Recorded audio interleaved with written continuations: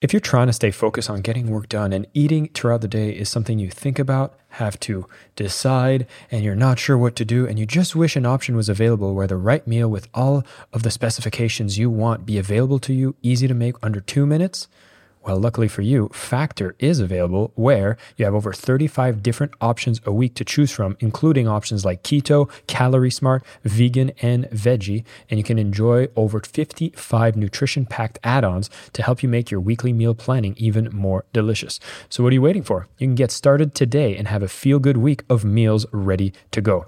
Factor is the perfect solution if you're looking up for something fast that's upscale option done very easily. It's flexible on your schedule where you can get as much or as little as you need by choosing 6 to 18 meals per week. Plus, you can pause or reschedule your deliveries anytime.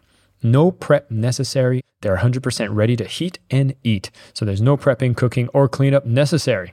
Head to factormeals.com/sellingwithlove50 and use code sellingwithlove50 to get 50% off. That's code sellingwithlove50 at factormeals.com/sellingwithlove50 and you'll get 50% off. Not bad. A lot of times people determine if they like doing something based on who they're doing it with. Those are not connected. I don't like the environment that I work in. That's not connected to do you like doing what you do. Plug into the minds of the world's cutting-edge innovators, visionaries, and thought leaders, rewriting the rules of high performance at work. It's your time to make an impact. I am your host, Jason Campbell, and this is Superhumans at Work, a Mind Valley podcast. Hi everybody, Jason Campbell here, and I have the one and only Lisa Nichols with me. Lisa, thank you for coming on the show here. Oh, you're welcome, Jason. I love anything you guys are up to. I love you. So I'm excited to have this delicious conversation. You bet. And so people here, they're listening. We want to be superhumans at work. And for you, I know your mission is all about motivating the masses. Can you tell us more about what journey you've been on? I've been on a journey of a lot of self-discovery, finding out who I am in the moment, finding out how my past choices have led to who I'm being in the moment. And then how do I uncover the awareness and the action to be the person I'm becoming? So first, it was a journey of, I just want to be better for me. I wasn't touching my full. I wasn't touching my 100, as I call it. I was touching my 70. And though my 70% was impressing people, I wanted to discover my 100. And then I wanted to discover my 159. Then I wanted to see what superhuman felt like. And then I realized that it was about serving and giving and helping others to discover. So my company, Motivating the Masses, does what the name says. We want to motivate, inspire, and transform the masses to tap into and touch the best version of themselves. And let's jump right into that. So why is it that we're so compelled to always be like, I've seen myself operate at that 70% as well. And you're right. A lot of times I can get away with it. Why is it that we step to that? And what pushed you to get to that 100 and what could help others do the same? Yeah, well, particularly with superhumans, and I say superhumans facetiously because we are ordinary people choosing every day to be extraordinary beings. So to make the decision to have a superhuman or a superhero's or a super shero's journey, a gladiator's journey, that is the road less traveled. And when we're playing at 70%, it's because our 70%, your 70%, if you're looking at this podcast, I'm sure you're in the category that your 70% is a lot of people's 159%. And so oftentimes when we get stuck in playing at 70%, it's because we're impressing so many people with 70%. And we forget, hey, this is not my 100. I can't mistake your 100 with my 100.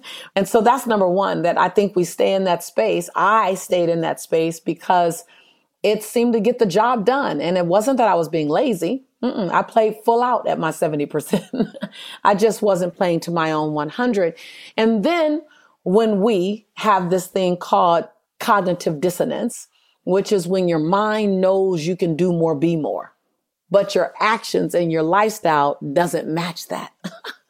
Man, the brain won't let you off the hook. You know, that's where people's guilt comes from. And I say, don't live in guilt, live in awareness. Once you are aware where you put the wall, it really is a swinging door. You can never, ever see it as a wall again. You go, no, it looks like a wall. It's painted like a wall. but there's a knob on it and it opens up and there's a whole nother room of who I can continue to become. You can't unaware that. The brain expanded can never ever take its original form again. It's forever expanded. That's awareness. And so when you have a gladiator like you, like me, like everyone listening to this, become aware of who we can become, we want to touch it. I want to know who I can become before I leave this planet.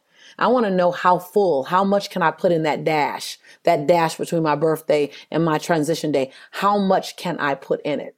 We want to know that. And we become hunters of possibility, hunters of new terrain. We become Dora the Explorer. We put on a hat, turn on the light, and we begin to explore. Who can I become? And when we don't do that, we feel as if we've let ourselves down.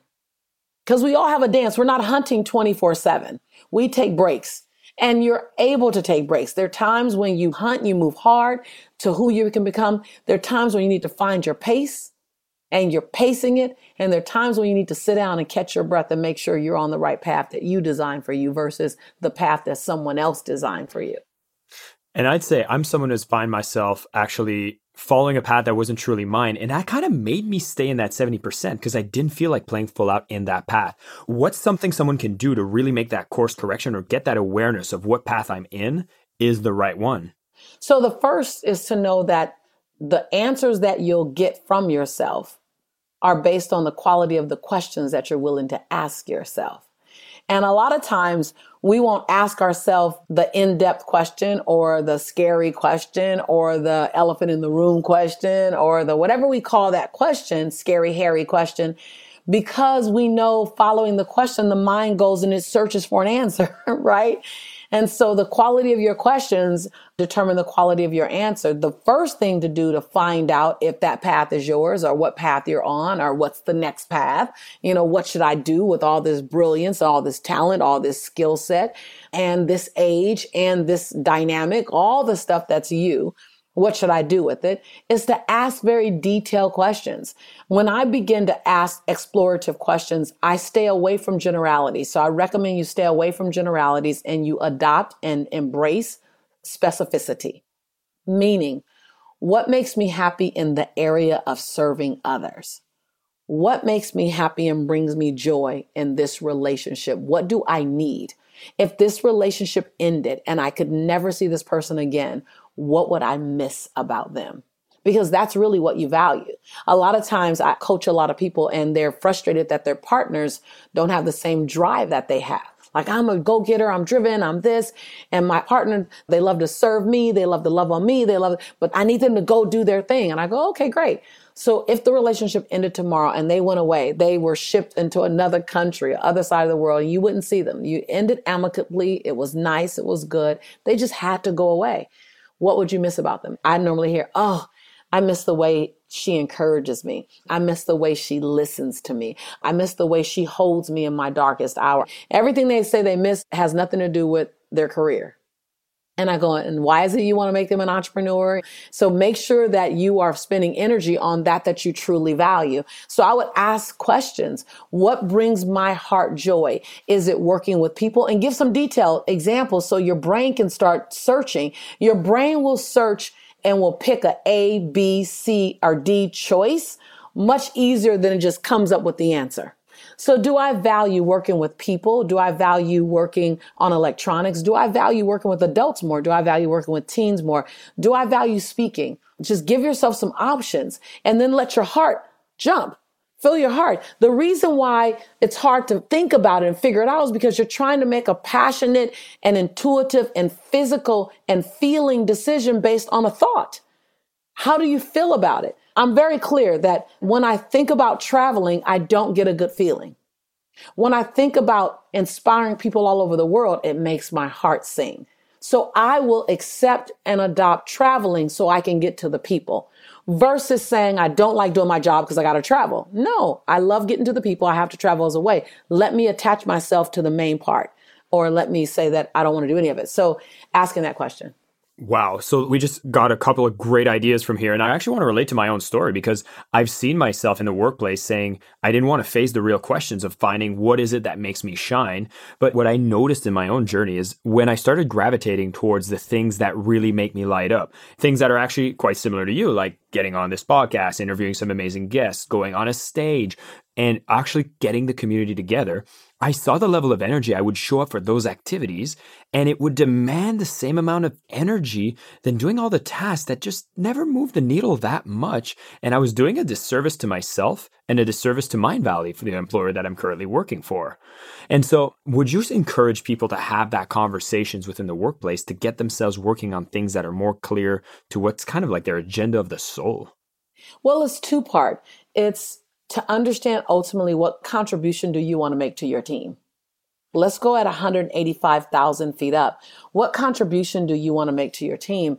Understanding that here's the result that I produce on a team, and I like that result. Get tied into the result. Don't get sold out on the process yet. Very seldomly do you get sold out on the process. Get sold out on the result. Here's the result I produce. Here's the result I own. Here's the contribution to my team that I make. Ooh, those three things. Those three things. Here's what you can count on me for. Here's the value that I add to this organization, this team, this department, this division. Get really, really clear on that. And then decide, do I like that? I like that. I like that contribution. So do it in phases, Jason. It's not all in one phase. So hold on. Here's what I bring to the table. Now, a lot of times people determine if they like doing something based on who they're doing it with. Those are not connected. Those are not connected. I don't like the environment that I work in. That's not connected to do you like doing what you do. You can address that, but don't address it all clumped together. I like the result I produce in the world. Okay, great. Now we got that down. Now, do I like how I get to the result? That needs to be tweaked. Make sure you're fixing the right part of the car. Make sure you go under the hood and you're not trying to fix the exhaust when you should be fixing the brakes. People say the car doesn't work. No. The steering wheel is fine. The wheels are fine. You just got an overheating problem. So go to the radiator. Don't go to the tail lights. Go to the radiator. So treat your life that way. Treat your life that way to go, I like the result I produce. I like the team I'm doing it with. Here's the part that would feel better for me. Now, in most relationships and in the workforce, we can resolve and get more clarity by doing a technique I call +3. And the +3 is to find 3 things you love, like, love, admire, or respect about your role. +3. And when you +3, you're starting from a place of added value, from a place of yes, from a place of positive, from a place of full, from a place of volume. Then you use the sentence, it would work better for me if, and then you go down and you find 3 things that you can do to make the environment better. So when you're in a workforce, I call it an intrapreneur. So there's entrepreneurs working on their own, and then there's intrapreneurs. I'm inside this corporation working on a team, and I want my brilliance and my genius to be shared. Well, when you're doing that and you want effective communication, always ask, what are 3 things I like, love, admire, or respect about this environment already? And then what are 3 things that would support me for me to move forward in my passion, in my dream? So you're not doing extreme changes.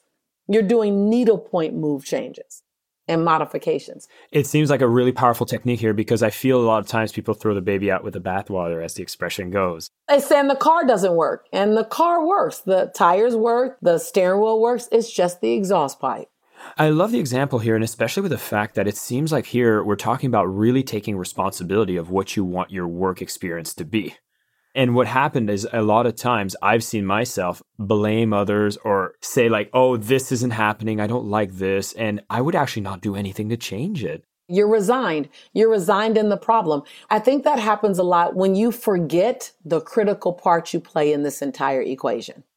It's recognizing that when you make a dish, when you make lasagna, you're not making lasagna first. When you make lasagna, you're making a sauce first. Then you make pasta. Then you saute vegetables. Then you do the herbs. It's to realize you are the pasta.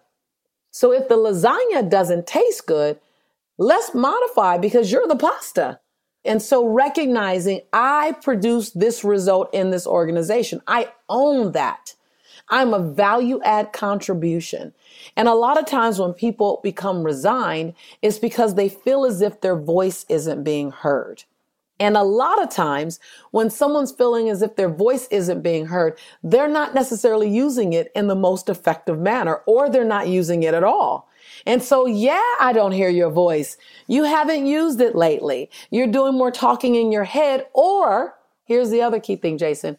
You're talking to people who cannot influence the outcome. Tell us more about that. Oh man, this is a big one. And we do this all the time. By the way, we do this in relationships as well. So feel free to take any of this advice and apply it to both work and family.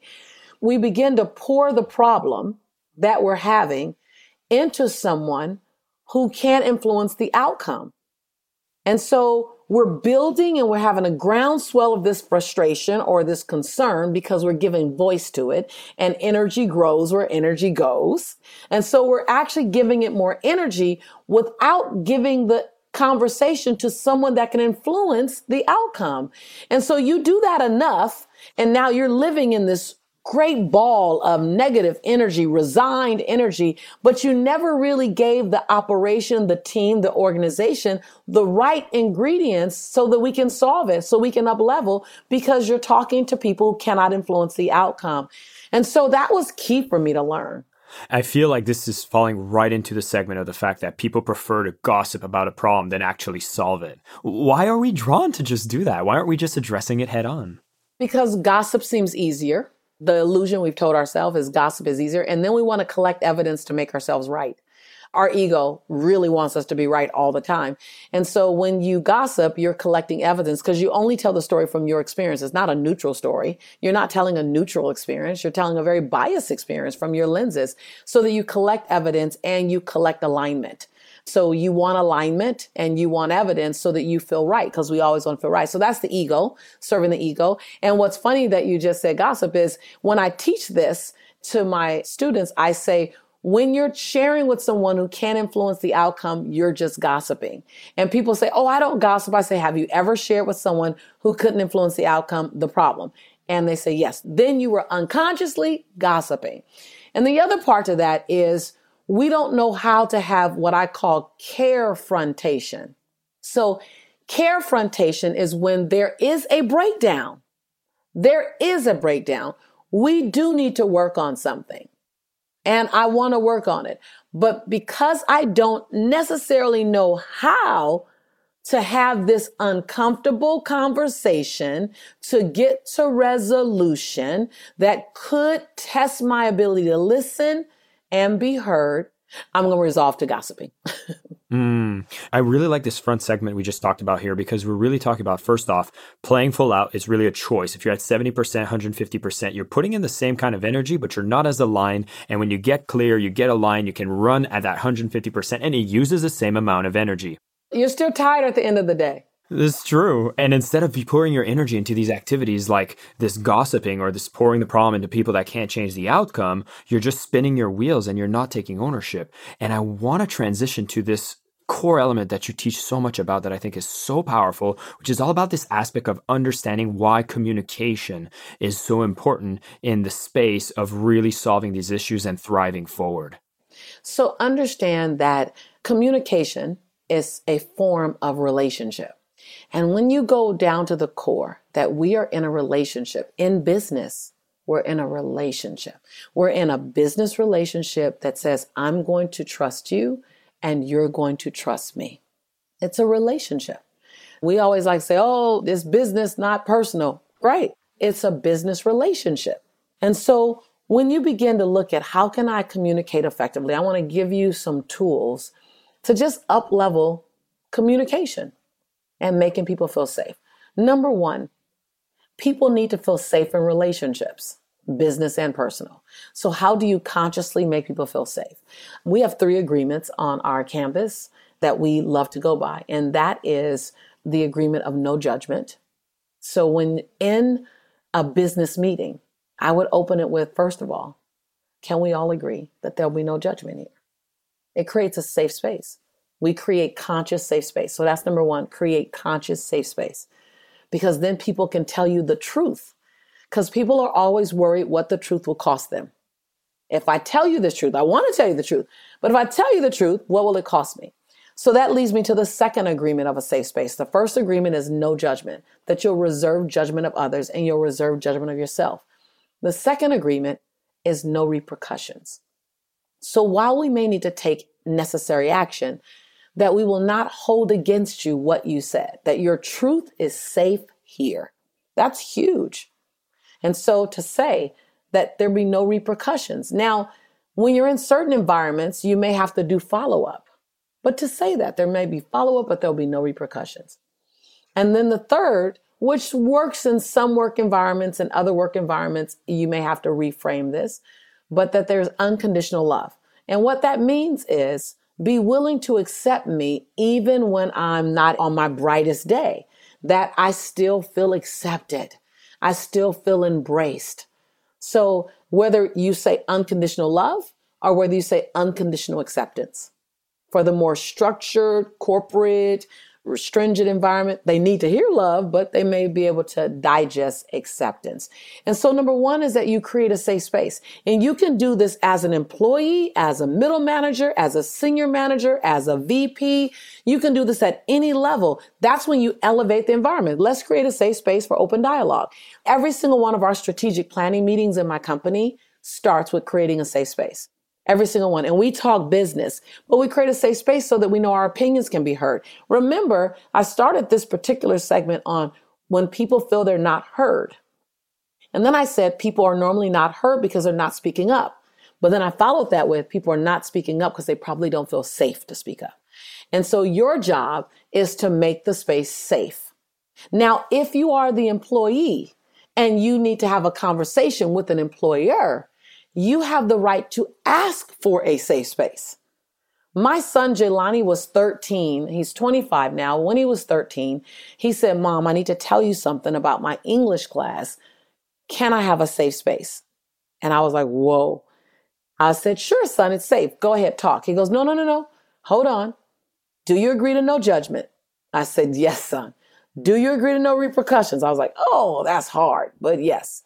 Do you agree to unconditional love? Yes. So he not only just asked me for a safe space, he broke it down to what a safe space meant. And he even added one. He goes, and my fourth request. I was like, wait, it's only 3. He goes, no, Mom. He taught me something here, Jason. He said, no, Mom, I get to ask for what I need to feel safe. Wow. He said, do you agree to not tell grandma?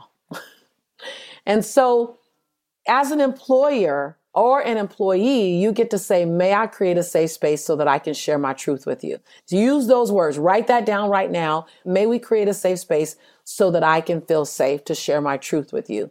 Then you get to hear yes or no. Lisa, this is so powerful. And I could imagine a leader of a team using this kind of language would create so much trust and bonding and productivity within the team. And then I love how you actually speak about the fact that any member of a team can be the champion to bring this kinds of conversation and language in the workplace. And earlier in the conversation, we talked about how when we get alignment, we don't want to throw the baby out with the bathwater. We'd want to throw out the car when it's a radiator issue. But how do you make an assessment within your workplace to understand that there is an issue of trust that might not be able to create these kinds of safe spaces? And how do you make that decision to realize, like, should I be pushing forward in this space or should I be backpedaling and opening my horizon? The first thing is to be able to have courageous conversations. So I would create a segment or ask for a segment to be created inside an already organized structure, whether it's staff meetings, whether it's group meetings, whether it's online meetings to go. Can we create a segment where we spend 10 minutes on courageous conversations? And under the guise of courageous conversations, we create a safe space and we say the things that we need to say that's not necessarily easy to say. So I would set up, give it a landing place, give it a zip code. Let it be a new existing space that we hold. As a manager, I would say we're going to begin to have courageous conversations. I'm flown in 4 times a year to a Fortune 500 banking institution simply to facilitate courageous conversations across an organization with 275,000 employees. And we'll have 400 people in the room and we'll have about 10,000 people on the webcast. And the whole thing is courageous conversations. And so it takes a moment because it's a new language for people and you have to set the precedent. So once you launch a courageous conversation, you then set the tone with a safe space. And the third thing you do is you're the first one to take a risk. So you don't set the tone up and then lean back. You set the tone up and then lean in with something that makes you a little nervous. And it might be something as far as if you're just testing the water so people can get used to it, you may risk sharing a feeling you have about a task. I'm going to give you an example. I like to launch the courageous conversations just with the acknowledgement that every time I take on a new project here, I get nervous. I know that I lead. I know that I'm known as a producer, but I get nervous because I don't want to let my team down. And I have to manage that fear constantly. You just open the space up. Shh. And people nod and go, oh, me too.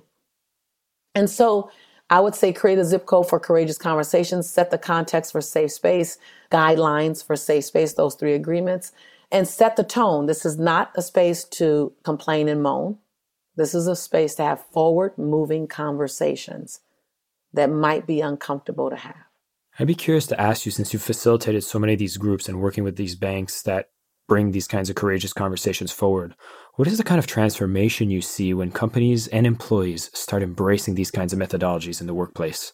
The productivity has increased because the loyalty has increased. You give someone a safe space to have a courageous conversation and their loyalty increases to you. I personally know that resignation, the resigning rate has gone down. So people were on their final leg. They're like, I'm out. They're now choosing to stay. So loyalty, the retention rate has increased. The loyalty has increased. The productivity has increased. But I think the thing that feels the most exciting for me is that being in the workplace now, it has more continuity and feels better for them because they're trusting each other more. I've been with this bank now, we're going into our 3rd year. So everyone's been risking every 3 months for 2 years now. So now their conversations are richer. Now they're more vested in each other's life. Now they feel more connected. Now they run harder for each other. They're signing up for bigger jobs. They know that if they fall, they won't be abandoned. They won't be released. So now people are taking bigger risks. People are asking for what they want. It's amazing. And we did this particularly with certain demographics in the company, like the physically challenged. We did it with veterans in the organization. Then we did it with people who have come through cancer. We not only worked with the organization, but then we brought groups and spotlighted them and let them have courageous conversations that the whole organization can hear. And so we spotlighted the difference to make the difference more alike. So I think that in an organization, as an employee or an employer, as a middle manager, that if you can be the advocate and champion for courageous conversations, and then on the other side of that, chart an intention, chart 1 to 3 intentions for only 90 days.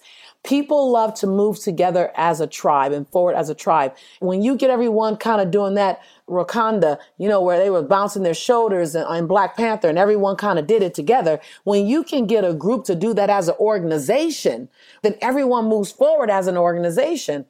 And so coming out of courageous conversations, I always set 90-day intentions and I let people choose their own 90-day intention as a result of this conversation. So here's the question you ask. As a result of this courageous conversation, what intention and outcome do you want to run for over the next 90 days that we can cheer for you with? And then you let people go around and say it. And if it's too many people for everyone to talk, you have them turn in groups of 3 and share their powerful intention that came out of this courageous conversation that they want to take on for the next 90 days. Now you're investing in my life. So if you invest in my life, I'm going to invest in your company. And that's the thing. You're seeing this movement where companies have to invest within the individual's role and the individuals can invest in the company, this mutual relationship. It's all about trust. And these are such powerful, very human aspects of being a part of an organization. And I love what you said is about people say it's just business. Yeah, but just business is a bunch of people and that's personal. You're doing business with people. So it's never just business. As long as I bring my humanity to the job, It's never just business.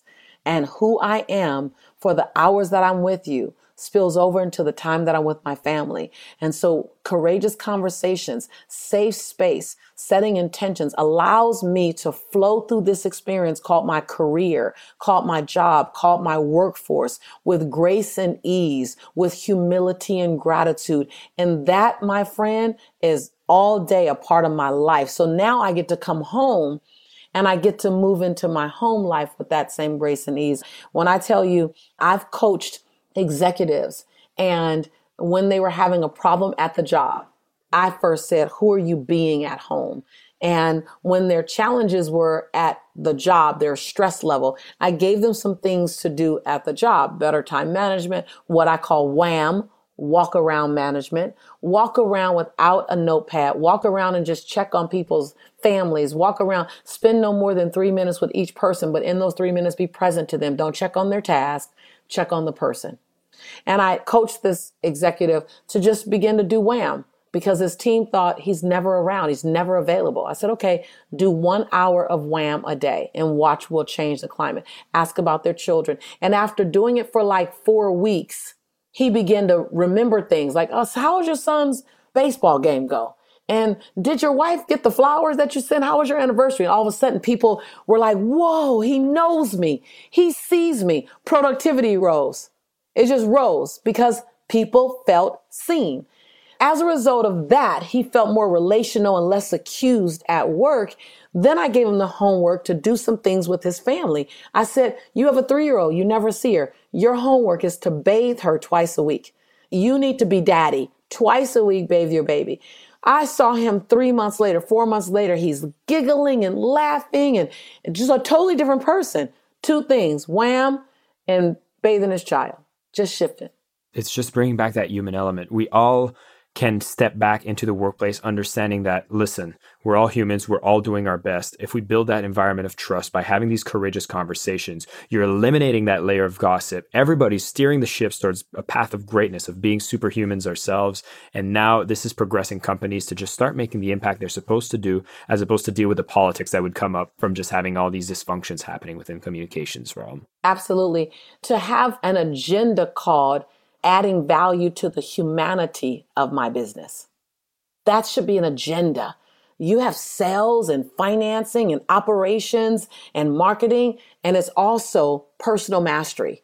If I help you hit your personal best, then you're going to help me hit my business best. Oof.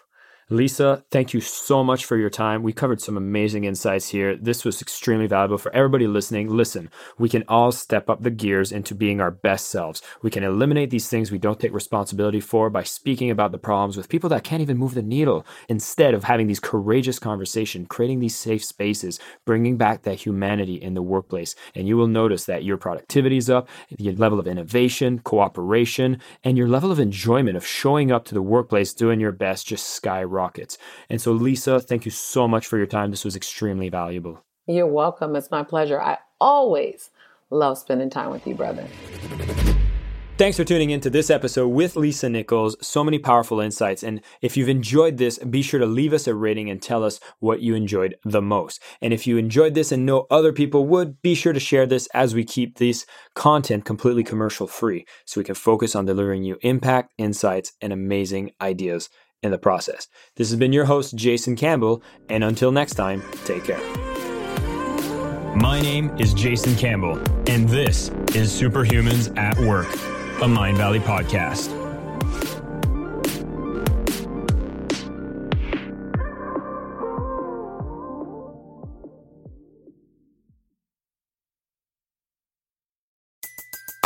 Everybody in your crew identifies as either Big Mac Burger, McNuggets, or McCrispy Sandwich.